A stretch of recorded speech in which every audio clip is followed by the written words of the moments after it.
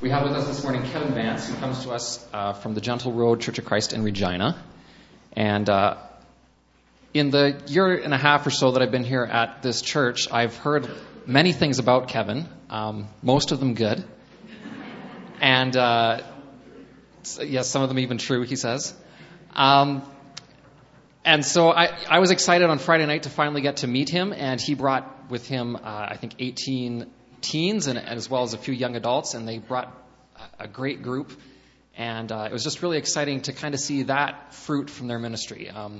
These young people that they've been training and building up, and so that's just one aspect of what they do, and I'm sure we'll hear a bit more from Kevin here. But Kevin, why don't you come up? I'll say a prayer for you and then hand it over.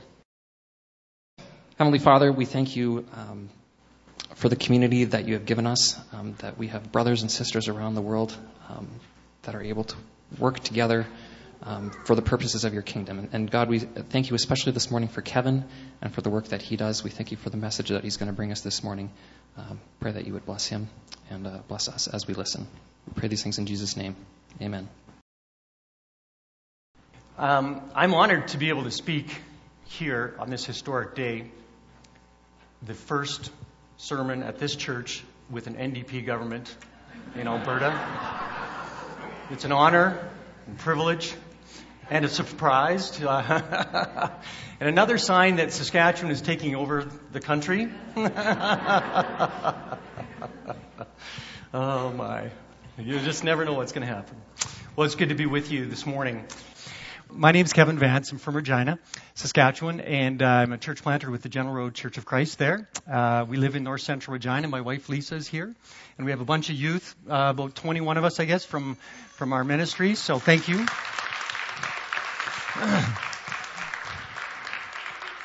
And part of what we wanted to do this weekend was to come and visit Dakota. I don't know if you all know Dakota, but she's going to come and share for a moment. But as one of our partnering churches, you're one of the congregations that makes it possible for us to do our ministry. So we want to say thank you, and we covet your prayers, and we know that your prayers oversee our lives and our ministry. So we thank you very much for that.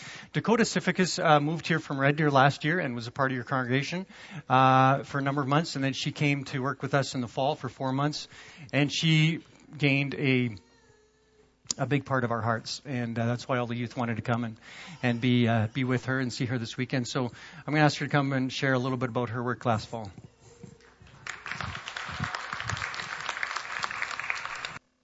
Hi, so as Kevin said, my name is Dakota. I do live here in Calgary. Some of you might not know me very well, but hopefully you'll get to know me a little better within the next 5 minutes. I started in September. I left Calgary one nice morning and headed on my way to Regina. I've known Kevin for the past couple of years. I went to Mission 610, which is just their week of mission in Regina, in the inner city. So I went and I did that a few times, and so that's how I got to know most of the Regina crew. And then I kind of got offered a job, I guess you could say, to work with the church. And I prayed about it. I didn't really know. I just graduated at the time, and I didn't really know what God was calling me to do. But he kind of called me to Regina, and so I headed out, as I said, one nice morning from the city and headed on my way to Regina. And I honestly have to tell you, that was the most emotional day for me. I didn't even know what I was going to do for these kids. I didn't think that I had anything to offer them. I thought I was just going to be some person and maybe boss them around and drive them places and I don't know, be a youth leader. That's kind of what I always considered youth leaders. I was like, okay, well, they just tell you to go here and go there, and they take you places, and sometimes you take cool camping trips. And I thought, oh, that's what I'm going to do. I'm just going to be this youth leader who does that. But little did I know, God had so many more amazing things planned for me there. I got to live with Kevin and Lisa, and that honestly was the most amazing blessing for me. I moved out when I was 16 due to an abusive home. So I've never really truly had a family of my own until I lived with Kevin and Lisa. So Sorry. So yeah, that was really amazing. I got to live with them, and that was something that really touched my heart. And as I was learning and growing, and through my entire 4 months being in Regina, I had their support, and it was like I had a family again. But I'm going to open my notes here, because Kevin will tell you I'm really bad at not going from my notes. I'm really good at just talking. So Kevin gave me a few questions to answer. So how I saw God working when I was in Regina. My heart is something that is really fragile, and working with kids who who still struggle with so many of the things that I struggled with growing up was something that really was really challenging. I kind of described it to Kevin like my heart was broken in so many different ways when I was in Regina, but then God healed me in so many new ways through that. And not for the children, but for myself. I healed a lot through prayer and through sharing my story with the kids and just those kind of things. And I just I don't know, you'll see the van outside, and just the whole do justice, love mercy, and walk humbly with your God was something that really, thank you. It just really reminded me every single day when I was in Regina that although my heart was being broken, I was learning and I was growing, and God was using me in so many different ways as I was there. And I don't know, as I look out in the audience, I see all your guys' faces, and the biggest thing that I got from Regina was the relationships. I love these kids so much.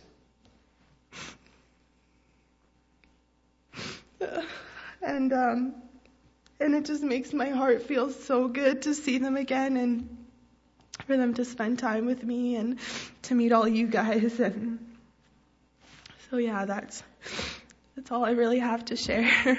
So.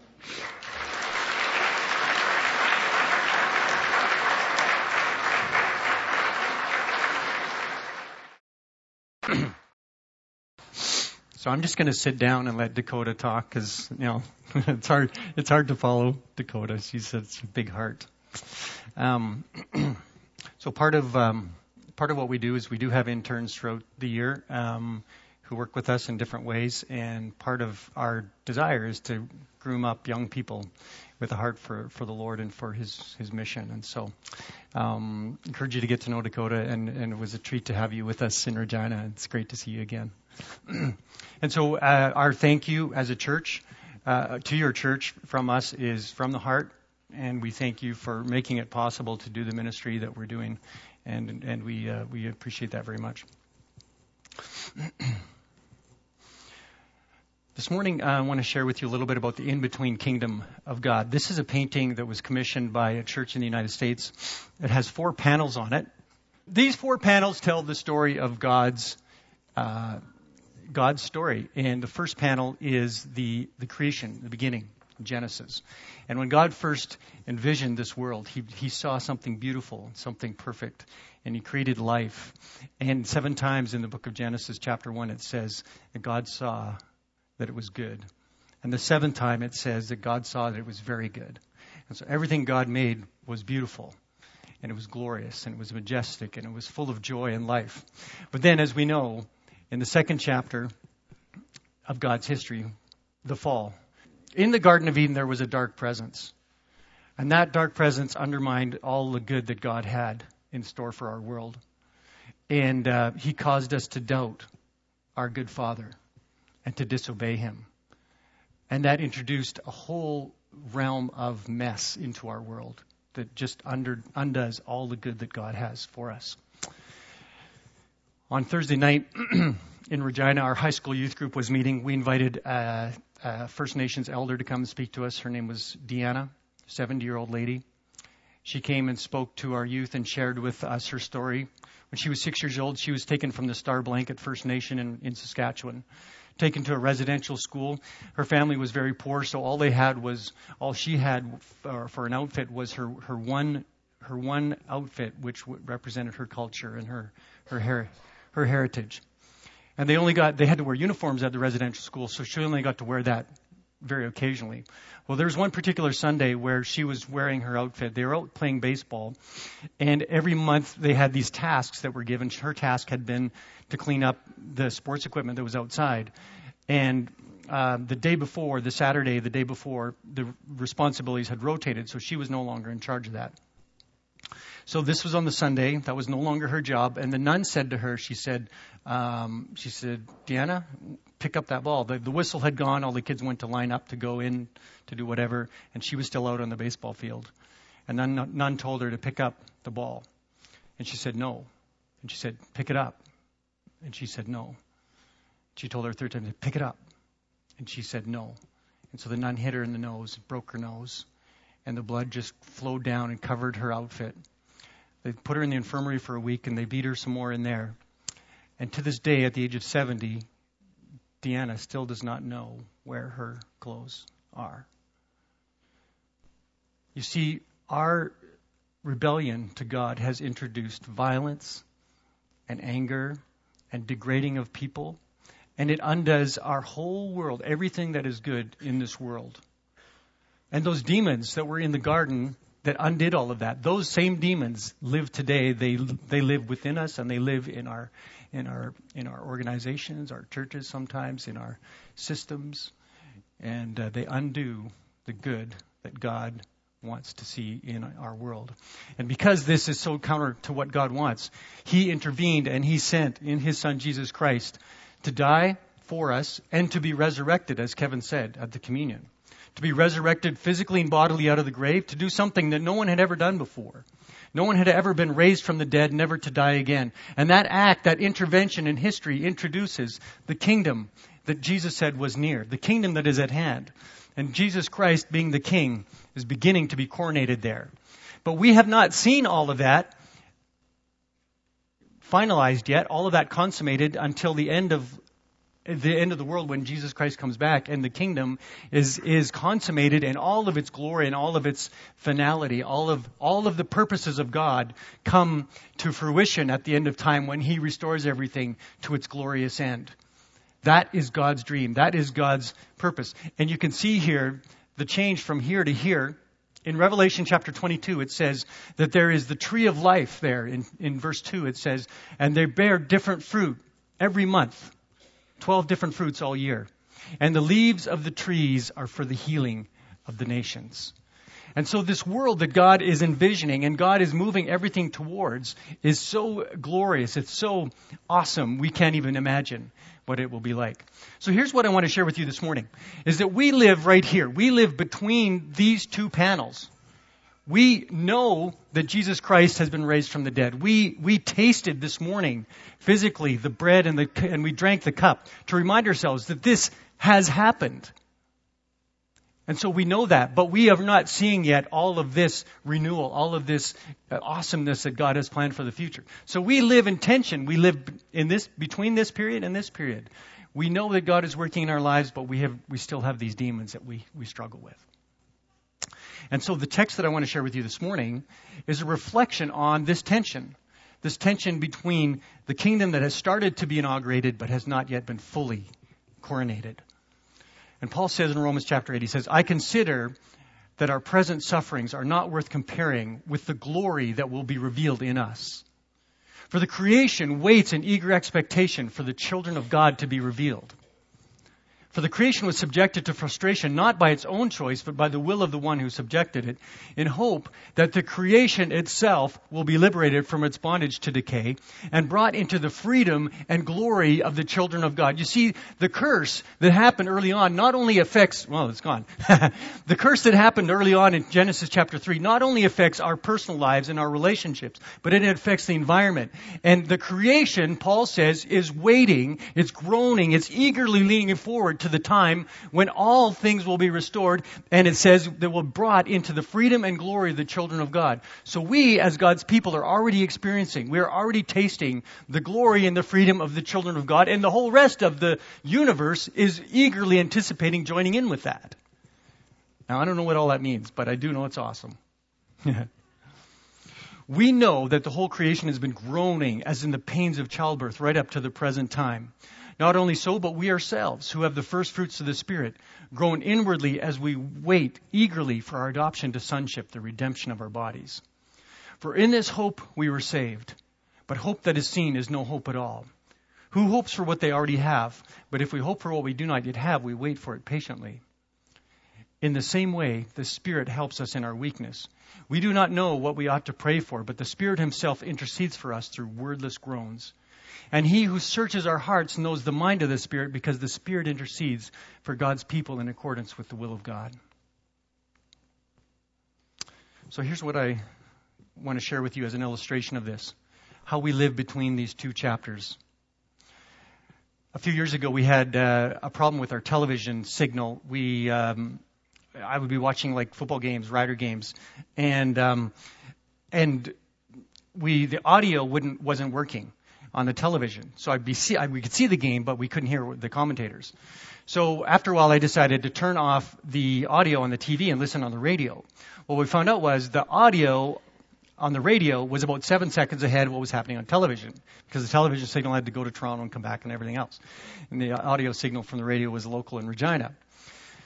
So, we would hear what was going to happen 7 seconds before it happened on TV. It was just kind of the weirdest thing. We knew we were going to win the Grey Cup before we actually did.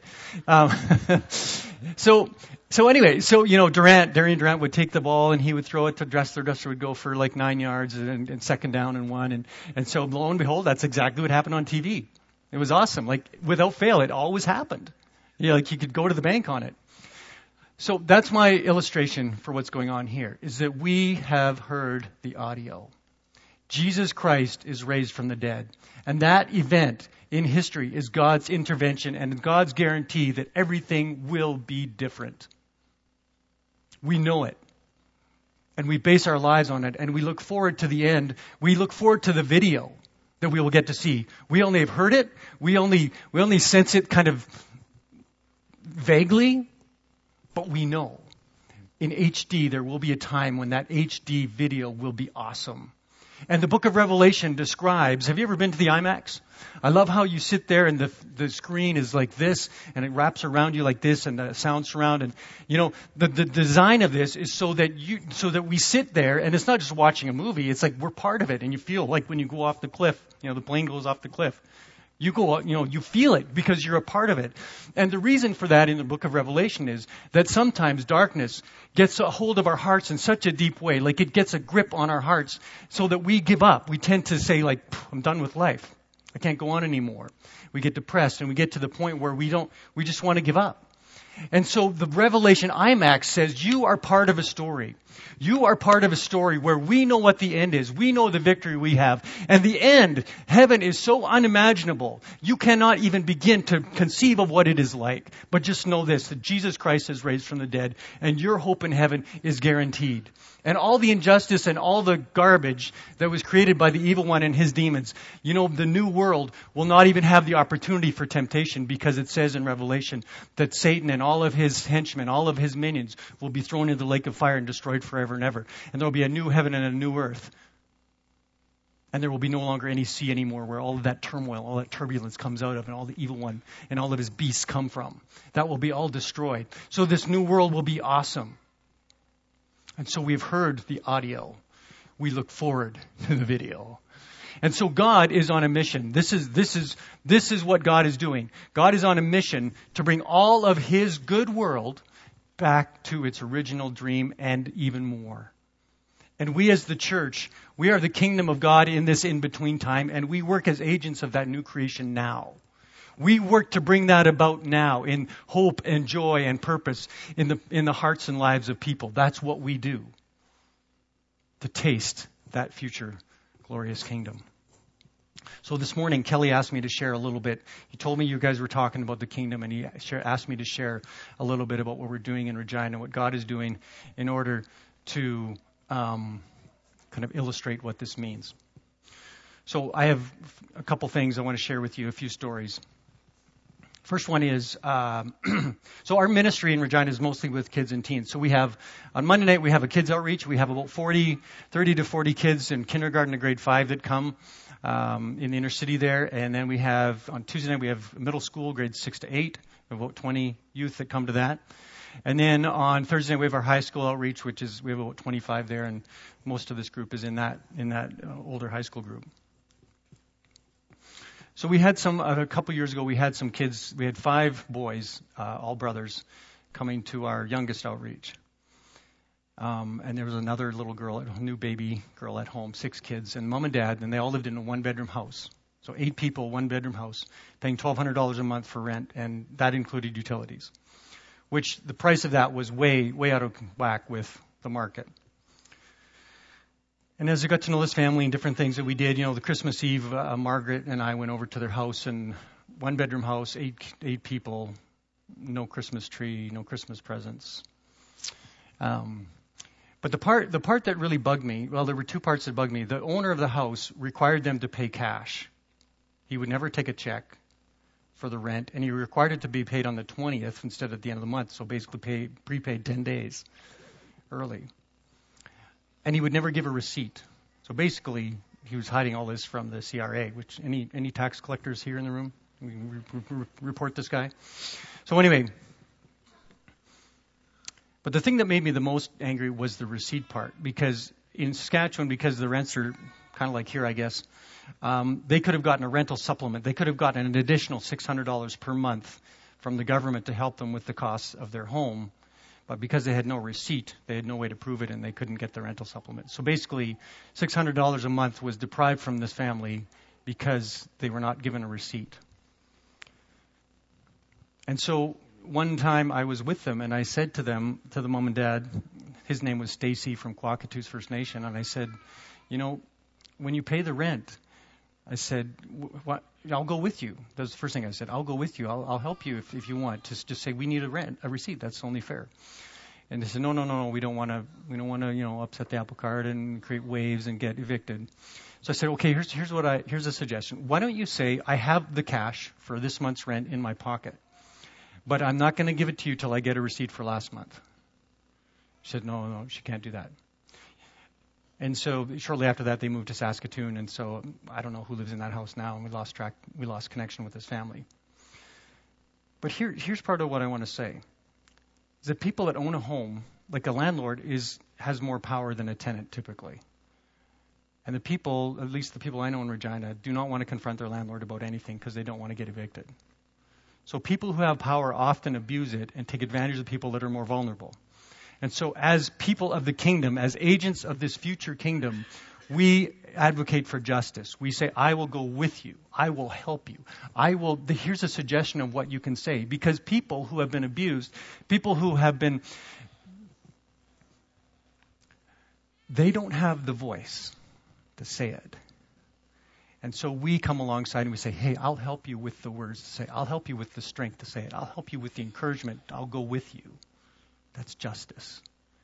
And the new kingdom is a kingdom of justice. It's an upside-down kingdom where the poor are blessed and the rich, well, it's an upside-down kingdom. And so we advocate for those in need. We advocate for those who are vulnerable. And we stand with them because that is part of what we are called to do as agents of this new kingdom. Another thing we do, so 2 weeks ago on Friday night, there was a fire. Those of you know the Regina 11-block Ray Street, these 2 houses, both on 25-foot lots. There was a fire that burned both these houses. The house on the right had 11 people in it. Grandpa and grandma, bunch of kids, mom and dad. And so they were displaced. So Friday night the fire happened. Saturday, 3 doors down, there's a family that lives there, and their oldest daughter is here, back over there. And they come to our youth and kids outreach and things. So I get a message from Sheridan, who's in grade 5. They lived 3 doors down. When the fire happened, 10:30 Friday night, the father had 2 little babies in diapers, and the dad brought their 2 little babies to their house, first house they went to, 3 doors down. So the next night, I get this Facebook message from Sheridan. My neighbors had a fire. Can we do anything? Can you help? And I said, well, I don't know them. I said, if you come with me, I'll go and we'll meet them. We'll find out what they need. So we went on Sunday. We met them, and there was you were there, right, Rihanna? Were you there that day? No, Sheridan and Eddie's 5. So we had 5 kids, Eddie and a bunch all the way up to grade 9. They went with me to the grocery store. We bought $171 of groceries, and we went over and we took it to this family. And then put out the word to the youth group, and the middle school group gave some money, and the high school group gave some money. And overall, in 2 weeks, there was $2,300 raised from different places. So we went over 3 or 4 times and gave food, and here was some picture of us giving some clothes and things. And so, your house burns down, and you have nothing. And so what do you do? So this thing I love about this story was the kids. This girl in grade 5, it was her initiative. Sheridan. And so I told the kids after, I said, I'm proud of you guys. You guys are you're servants of the kingdom. And you're meeting needs in the community. I said, keep your eyes open for more. But a grade 5 kid did that. And so praise God for that.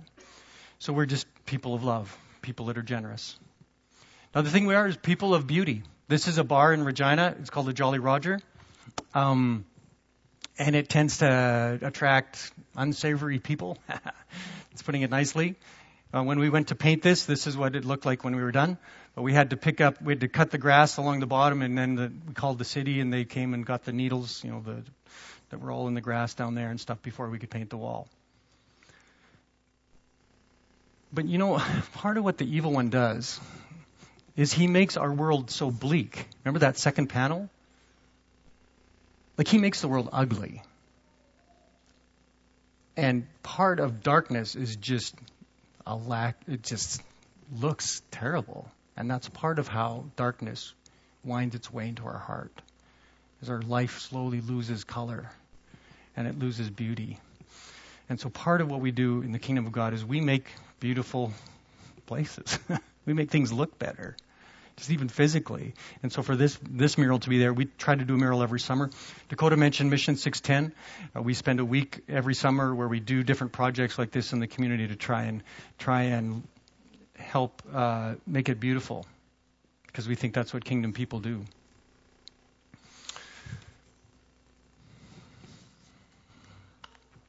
Another thing we do, another story.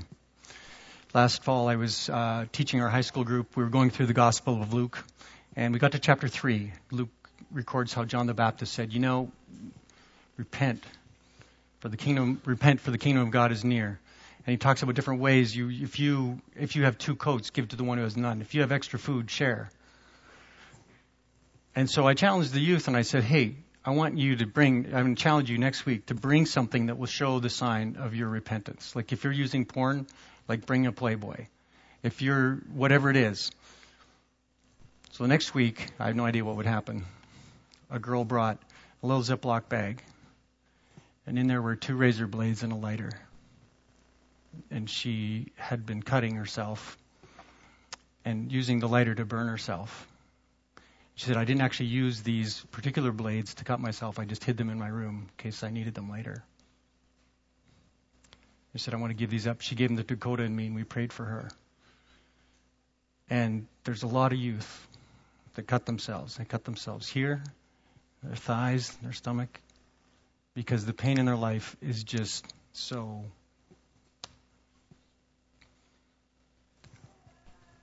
And I was thinking about that. It came to me this morning. Do you know how spider actually eats its prey? A spider has no stomach. A spider uses the body, let's say a spider catches a fly in a web, and it injects poison into the body of the fly, and it actually swills the body of the fly, the contents of the fly's body within the body of the fly. And then it sucks it out, and that's how a spider eats. And it's kind of like that with the evil one. He just sucks the joy out of our lives. We just kind of walk around like shells. We're not really human. We're not really people. We just lose the joy, and we lose the life, and we lose the. That's what the evil one wants to do. And part of what this text earlier that we read says is we have been brought into the glorious freedom of the children of God. And what Satan tries to do is say, hey, do this, smoke this, drink this, cut this, watch this. And it just enslaves us and it robs us of our joy. And what Jesus says is you let go of that and you will find a freedom that you have never known before. We're invited into the freedom and the hope of the glory of God. The last thing that I want to say is from the text I mentioned earlier in Revelation chapter 22. The tree of life that's in this new heaven.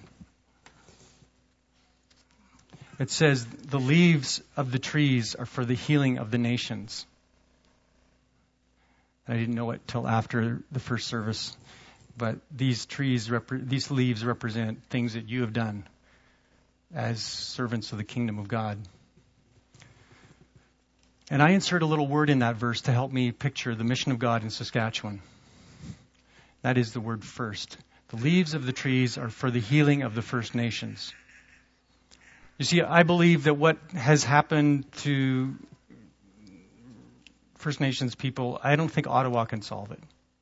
I'm going to be honest. I think what Stephen Harper did a few years ago was great. He apologized. The Truth and Reconciliation Commission and all of that. But I'll be honest, I don't think politics can fix it. What the grandmas tell us is that on the reserves, there are drug dealers that kind of run the show. And little children get abused, teenagers get abused, and nobody has the guts to stand up and call people on it. Again, it's a power imbalance. It's an injustice. And so, the Bible says that our sexuality is a deep part of who we are. Like in Corinthians, Paul says, if you sin sexually, you sin against your own body. And so our sexuality is a core part of who we are. And when that gets messed up as a young person, it kind of messes up kind of the core of who you are. And politics can't fix that. Jesus Christ is the healing of the nations. And I think your mission statement to reach the world for Jesus Christ one person at a time, what Jesus Christ does do is heal one person at a time. He restores joy. He restores life. He restores hope. One person at a time. And that's how we participate in the kingdom of God. And so you people, God is on a mission. God is on a mission to bring this glorious future about. And we are on a mission with God. God is calling us to be people of the kingdom, to be agents of His glorious future. And so our job is to keep our eyes open, keep our knees well oiled, so that we can be humble and prayerful to see where God is working, join Him in that work, and be part of the glorious kingdom that God has in our future. May God bless us all as we do that together with Him. Amen.